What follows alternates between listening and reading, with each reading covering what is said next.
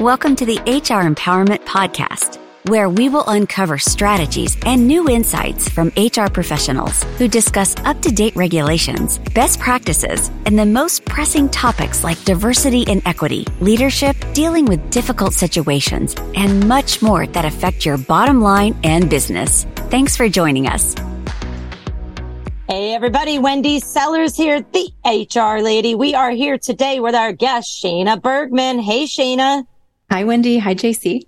Thanks for coming back. Hey, we're on episode 4 of our 5-part series about helping parents in leadership positions uncover their true potential. And our listeners are mainly HR, management, and leadership, and supervisors as well, who are probably also, many of them are parents, and know that this is so important. I mean, since the pandemic, I think most of us, if not living under a rock, have realized that, hey, parents run the world, and we need to be a little bit more flexible, empathetic, understanding, and even patient with them. But I want you to talk to those that are listening today that are parents about embracing risk and overcoming the fear of failure. What do you have to share with our attendees on that topic?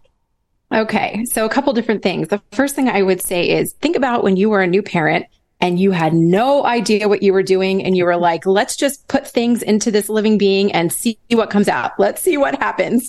We're going to do the best we can. And sometimes you learn like, nope, that didn't agree with them. Let's not feed them that again. It's like a big science experiment. I really like to think about what happens if you sort of take that same semi-carefree but careful attitude with the rest of what we do in our lives. It's like we get so stuck sometimes in the rules and in the way that we see things done that we forget how to be creative and enjoy what it is that we're doing. And with that does come risk. And sometimes with risk, sometimes we make it. And sometimes we see that, hey, we've got to pivot. We've learned. There's a saying that I like to think about, which is there's no such thing as a mistake. And the idea there is that it allows us to look at everything that happens as a learning opportunity. Either we win or we pivot and we've learned, rather than being so afraid of this concept, this big scary monster of failure. With my clients, I like to play an exercise called What's the Worst Thing That Could Happen? And sometimes we play out what they think is so bad, and it's usually not that bad.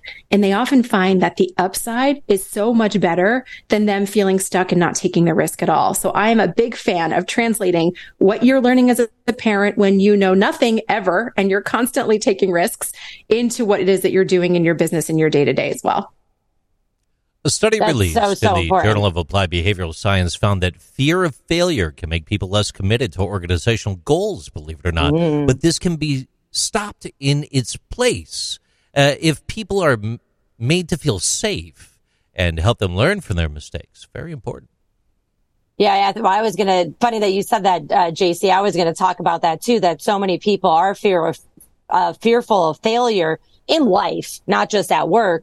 But the company needs to help them overcome that and say, it's okay to make a mistake. You're going to make a mistake, or you're going to have to call off today, or whatever it might be. You might have to actually use your benefits, such as PTO or sick time. And it's okay. We're not going to ding you for it. But man, it's hard. Companies sometimes they just don't get it. They're black and white, and they don't understand what you were just saying, Shana, about being creative. Not breaking the law, but being creative and making sure, even though we're being more creative for this person over here, we're still holding them accountable for their performance and their behavior, just in a different manner.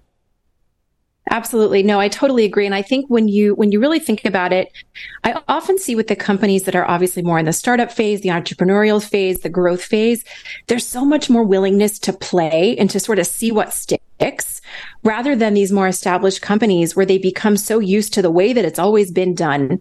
And I think actually I'm starting to see a shift a little bit now, and I'm seeing it with a lot of the leaders I work with, where there's sort of this move back to more playfulness and more of an ability to sort of be open and allow people to try new things, because they see the joy that it brings. And they see that, again, it's another retention tool, to your point, to allow that safe, playful, creative space within reason.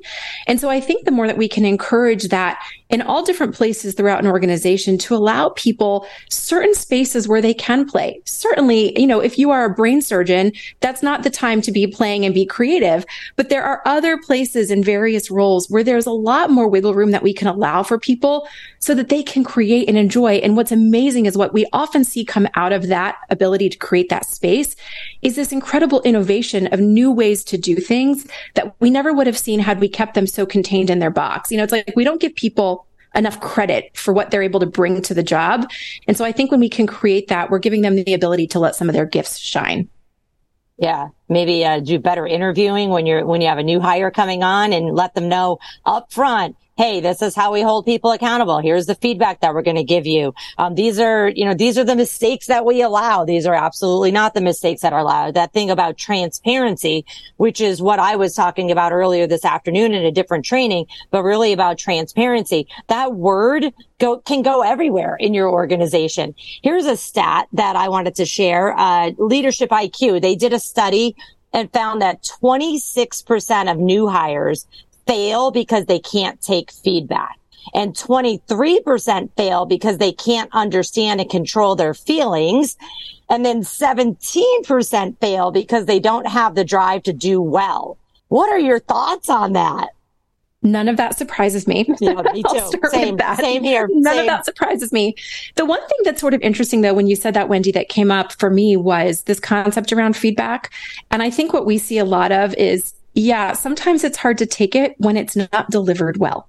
Right. And I think a lot of people really struggle in that space with giving honest, empathetic, thoughtful feedback with examples.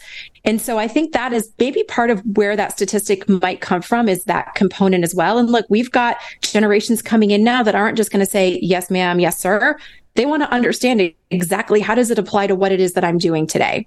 The other thing that came up for me was the piece around the feelings component. And I think this is a big conversation that I have with clients, which is where's the place for feelings in the workplace? And I think it's sort of finding that delicate balance of where is it appropriate to be vulnerable and to be willing to listen and to lend an ear? And where is it sort of, okay, now we're kind of wasting energy and time and let's start to move this thing forward as well.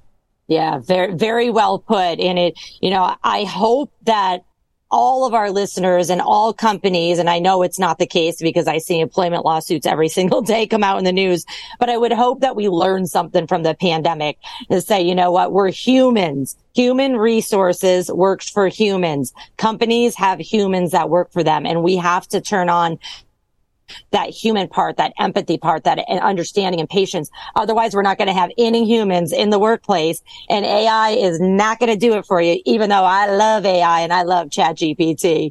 With that said, we'll be right back. Thanks for listening to episode 4 of our 5-part series. In our next and final episode, we're going to talk a little bit more about the future of parent leadership, and we want to talk about, the importance of holistic success for parent leaders.